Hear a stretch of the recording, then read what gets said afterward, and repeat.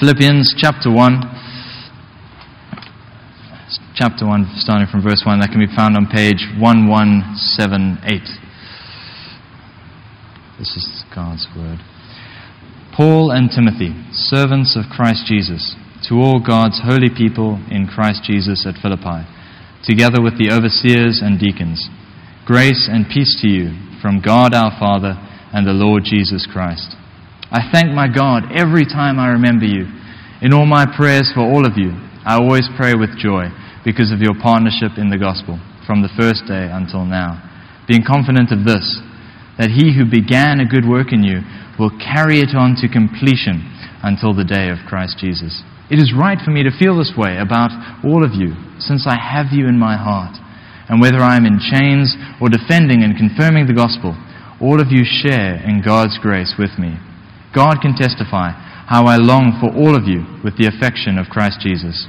And this is my prayer, that your love may abound more and more in knowledge and depth of insight, so that you may be able to discern what is best and may be pure and blameless for the day of Christ, filled with the fruit of righteousness that comes through Jesus Christ, to the glory and praise of God. Let me pray for us. Father, we ask that you would speak to our hearts now, that you would change us and draw us nearer to you. Amen. Am I on? Brilliant. Awesome. Now, did you know that there is joy which can only be experienced by Christians? There are some joys which only Christians can experience. One example of that would be partnership in the gospel. When one party joins with another party of Christians and they work together so that the good news about Jesus Christ can be shared. And that produces a whole bunch of joy, and only Christians can experience this joy. Which means as Christians there's areas of life which can bring us joy which no one else can have. And what's great is we can experience this joy.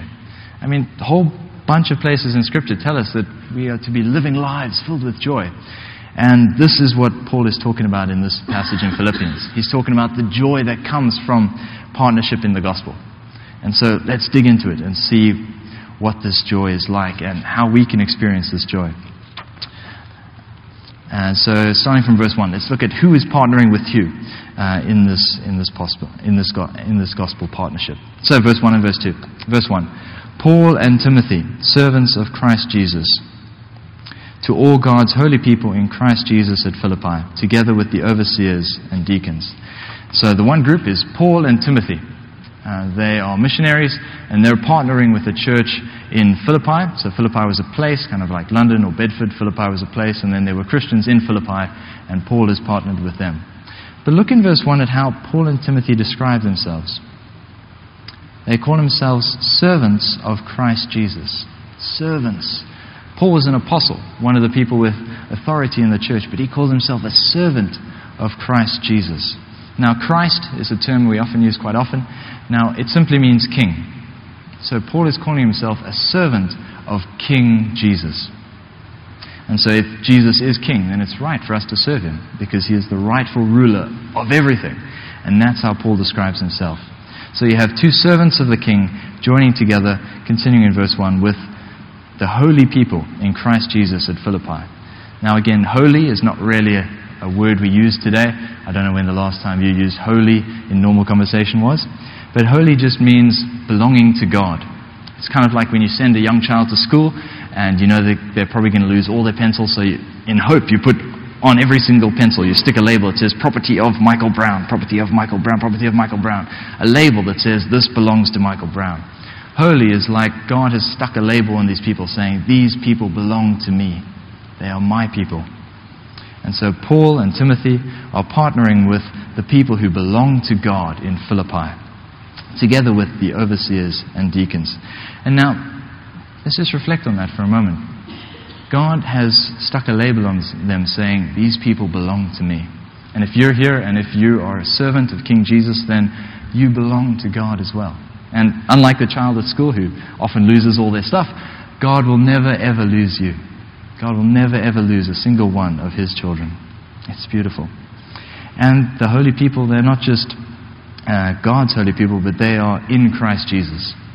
The way to become a person who belongs to God, who is one of God's cherished possessions, is through King Jesus, is only through Christ Jesus. He is the only way.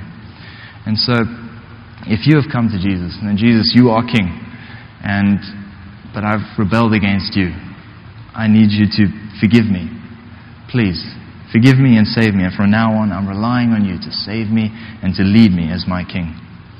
Then, if that's you, then you are part of God's cherished possession, and you will never, ever be lost by God. And also, that's the message that we have to share. The simple message that Jesus is King. That's the simple message that we have to share. Jesus is King. Whether people believe it or not, that is true. And anyone can come to Him and be forgiven and be saved. And so Paul is partnering with God's holy people in King Jesus at Philippi. And not just some of them, but look with me. It says, all of God's holy people in Philippi. Now, so that meant that it didn't matter how a member of the church in Philippi felt. If they thought, I have nothing to offer Paul. I can't help him. I can't support him. I mean, what little help could I give to Paul? Paul says that's not true. He partners with all of them, with all of God's holy people, saying that they do have something to offer in this partnership. And so if you are one of God's cherished possessions, then you have something to offer in a partnership with the gospel as well. If nothing else, you can love the people that you partner with. You can love them in the same way that the Philippians loved Paul and Paul loved them. But we'll touch more on love a little bit later. And so Paul has partnered with God's holy people in Philippi in order to share the message. Those are the two partners. But there's a surprise here in verse 2, because he continues and he says, grace and peace to you from God our Father and the Lord Jesus Christ. So there's a third member of this partnership, and that's God Himself. Whenever we join with the ministry and say, I'm going to support you, I'm going to partner with you, I'm going to enable you to go and share the gospel. Whether you say, I'm sharing the gospel, you're sharing the gospel, let's work together. Whenever you do that, God is also working in that partnership. And that's such a fantastic joy, knowing that whenever we partner, God is working with us. God our Father is working in special ways in these gospel partnerships. And Jesus our King Himself is working in the partnership as well. And it's interesting what Paul calls Jesus here. He says, God our Father and Lord Jesus Christ. Now, so we've learned already that Christ means King, but Lord is also another word for King. So Paul, in this verse, he calls Jesus King twice. In normal language, it would read, God our Father and King Jesus the King. Paul is making a point here. And in fact, throughout these 11 verses, Paul calls Jesus King 8 times. So he really wants us to think about Jesus as King as we read through these verses. Now, I don't know about you, but King is not really the way I most often think about Jesus. But if Jesus is King, that means He is in charge. No matter what's happening, He is King of everything and He is in charge. Even when one of His missionaries is taken and chained up to the wall and not given food or water or sanitation or whatever, as was currently happening to Paul, even when that happens, Jesus is still King. He is still in charge. And He's not just in charge, but He's helping. He is helping us and working in and through us as we come along, fellow servants of God, in order to spread the message that He is King. And so Paul, even though he is chained up in a Roman prison, he prays with joy. He's filled with joy because of the partnership that he has and because he knows that King Jesus is working. And I'll ask just a small question here. If you belong to God, if you're one of His children, if you've believed in your heart and confessed with your mouth that Jesus Christ is King, are you obeying the King? I'll just leave that there. And so we've met the members of the partnership. We've got Paul and Timothy, we've got the Philippian church, and we've got God Himself working in that partnership. Now let's see in verses 3 to 8 what Paul prays for and what his experience of partnership in the gospel was like. So, verse 3, he says, I thank my God every time I remember you. Now, Paul was in prison, chained up, as I said. He had no way of supporting himself, no way of looking after himself. He was completely reliant on other people's generosity, on other people looking after him. And in his moment of need, a member of the Philippian church arrives, Epaphroditus. He arrives with a gift from the Philippian church, which meets all of Paul's needs. And so now Paul is there in prison, and whenever he's eating the food that they brought, or wearing the cloak that they brought, or whatever it was, whenever he remembers, he says, "Oh God, thank you so much for them." He has the joy of seeing the needs that he had being met by his partners in the gospel. And when we partner with other people, we will have that same joy of seeing our needs met by our partners in ministry. Or we will have the joy of meeting the needs of others when we partner in ministry. And so Paul prays, he thanks God whenever he remembers them. Whenever they come to mind, he thanks God for them. And verse 4 and 5, he continues, "In all my prayers for all of you, I always pray with joy because of your partnership in the gospel from the first day until now." And whenever Paul prays for them, he's filled with joy because he knows he's not alone in this.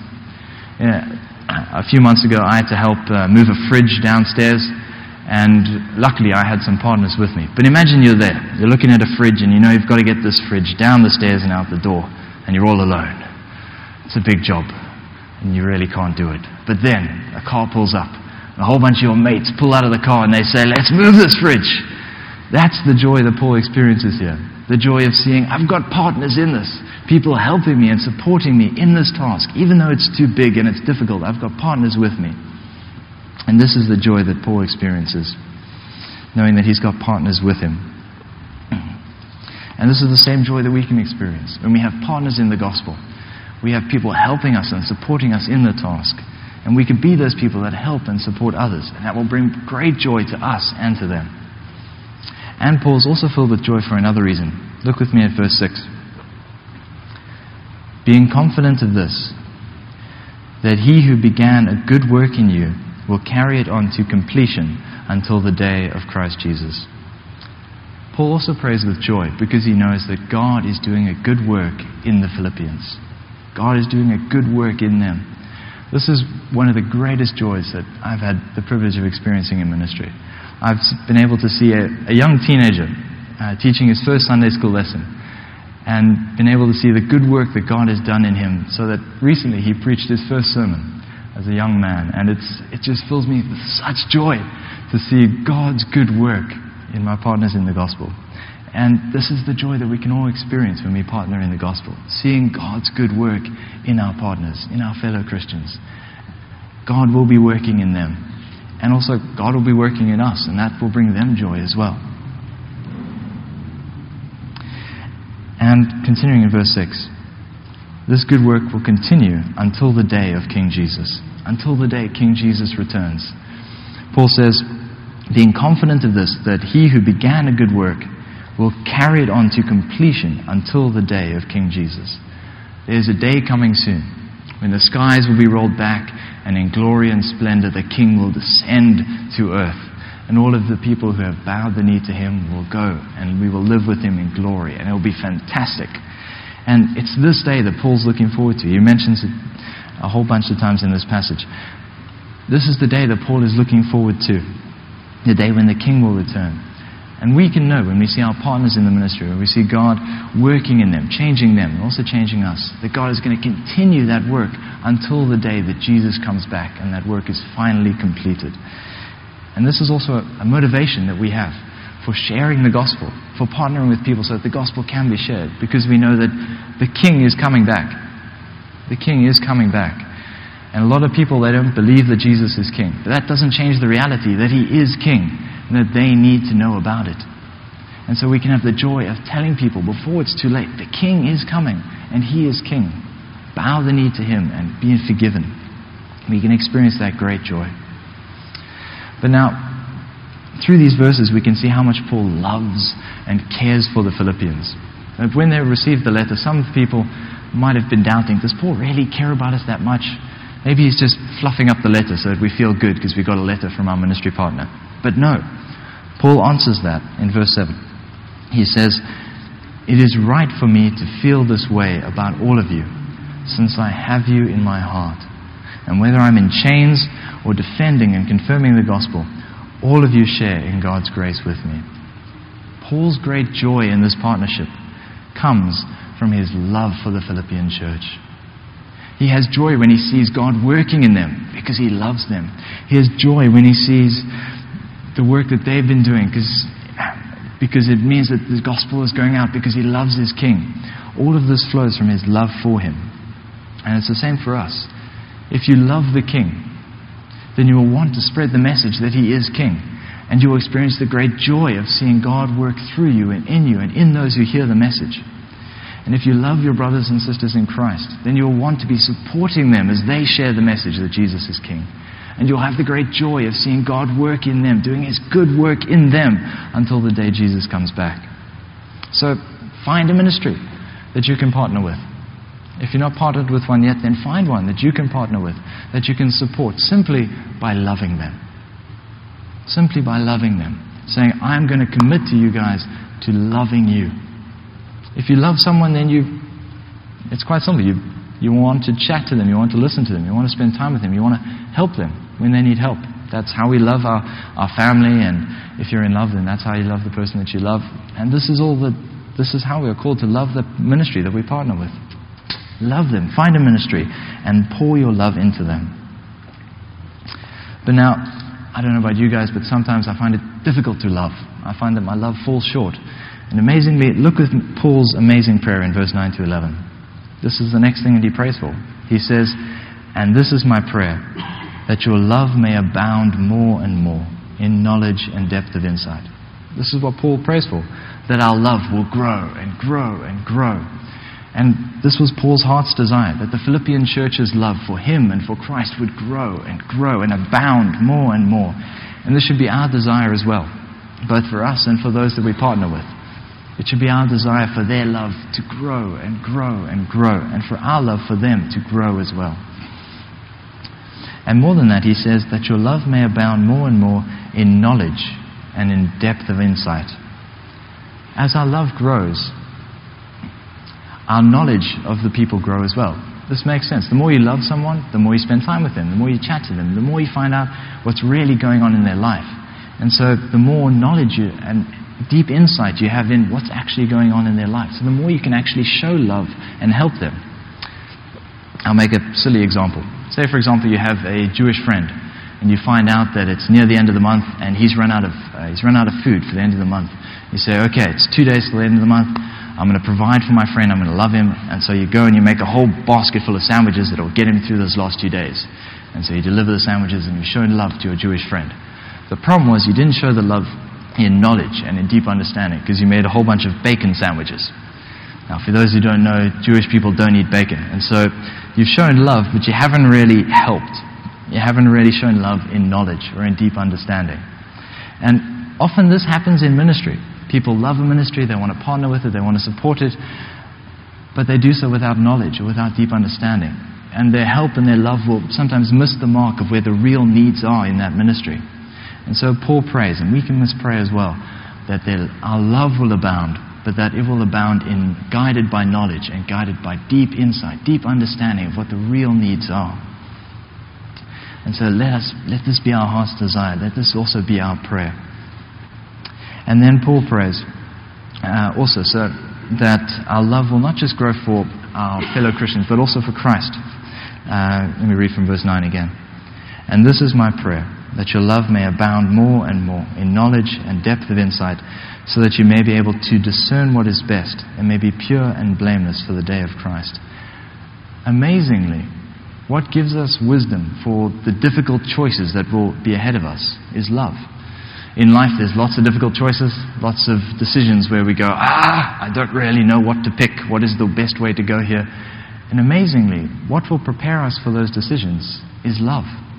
Paul says, he prays that your love will abound and that it will be guided by knowledge and deep understanding, so that you will be able to discern what is best. To discern means to figure out or to test what is the best option here, what is the best solution, what is the best route to take. As we love our King more and more, we'll know what He loves and what He hates. And that will provide us with the wisdom we need to make the best decision, to make the best choice in the difficult choices in life. And especially in ministry, when partnering with other Christians, I'm a sinner, and whoever I partner with will also be a sinner, and that'll mean that difficult choices will arise. Sometimes even conflict will arise, and that will require wisdom to know what is best. And the solution to that is love. Pray that our love will abound more and more, guided by knowledge and deep understanding, and that will help us, that will equip us to solve those choices, to pick the best one, to figure out what is best. And as those solutions, as those choices are made, we can be filled with joy knowing, wow, it was the love that God gave me that enabled me to make the best choice here. And also, as our love grows and is guided by knowledge and deep insight, it will actually make us pure and blameless for the day of Christ. We all have sins, rebellions against God, areas in our life that where we still rebel against God, kind of stick around even though we try to get rid of them. What is the answer? What are some practical methods to dealing with this sin? What are some practical methods to becoming pure and blameless? Surprisingly, it's love. It's love.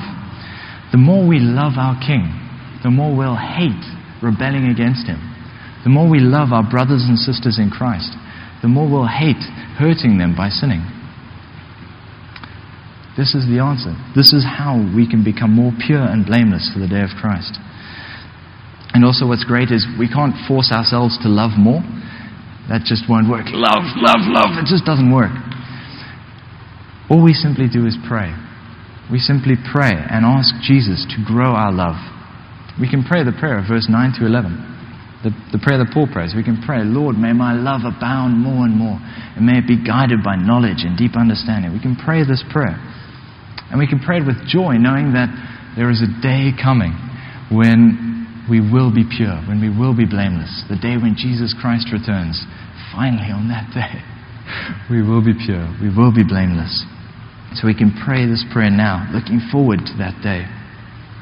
And Paul ends this prayer with even more joy, reminding us that it's God's work, not ours. Verse 10, so that you may be able to discern what is best, and may be pure and blameless for the day of Christ, filled with the fruit of righteousness that comes through Jesus Christ, to the glory and praise of God. Now again, fruit of righteousness, not really something that we mention or we talk about, not language that we use. What does Paul mean here? He simply means the fruit, the result that Jesus grows in us after we have been made righteous by Him. So Jesus makes us righteous when we bow the knee to King Jesus. And then He grows in our hearts fruit. Fruit like, as has been mentioned, love, depth of insight, purity, blamelessness. Jesus grows these fruits in our hearts. And amazingly, verse 11 says that we will be filled with it, filled with these fruit of righteousness.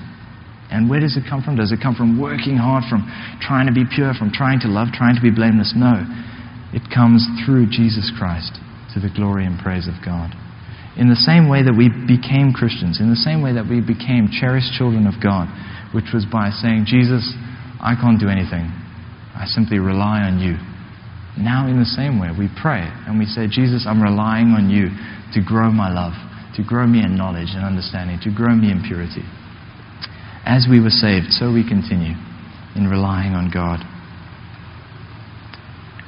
This is the King we have, who both saves us, makes us righteous, and then grows us in love, grows us in knowledge, so that we can partner with people and share the message to other people that Jesus is King, so that they too can experience the wonderful joy of knowing Him, a God and a King who fills us with love, who fills us with joy. And all of this is to the praise and glory of God. Now, I hope that I've persuaded you of the great joys of partnership in the gospel. And I challenge you this week to read verses 9 to 11 each day, praying it for yourself and also praying it for whoever you're going to partner with in the gospel, so that their love will grow and so that our love for them will also grow. Now I'm just going to close by praying it for us now. Verse 9. And this is our prayer, Father, that our love will abound more and more in knowledge and depth of insight, so that we may be able to discern what is best and may be pure and blameless for the day of Christ, filled with the fruit of righteousness that comes through Jesus Christ, to the glory and praise of God. Amen.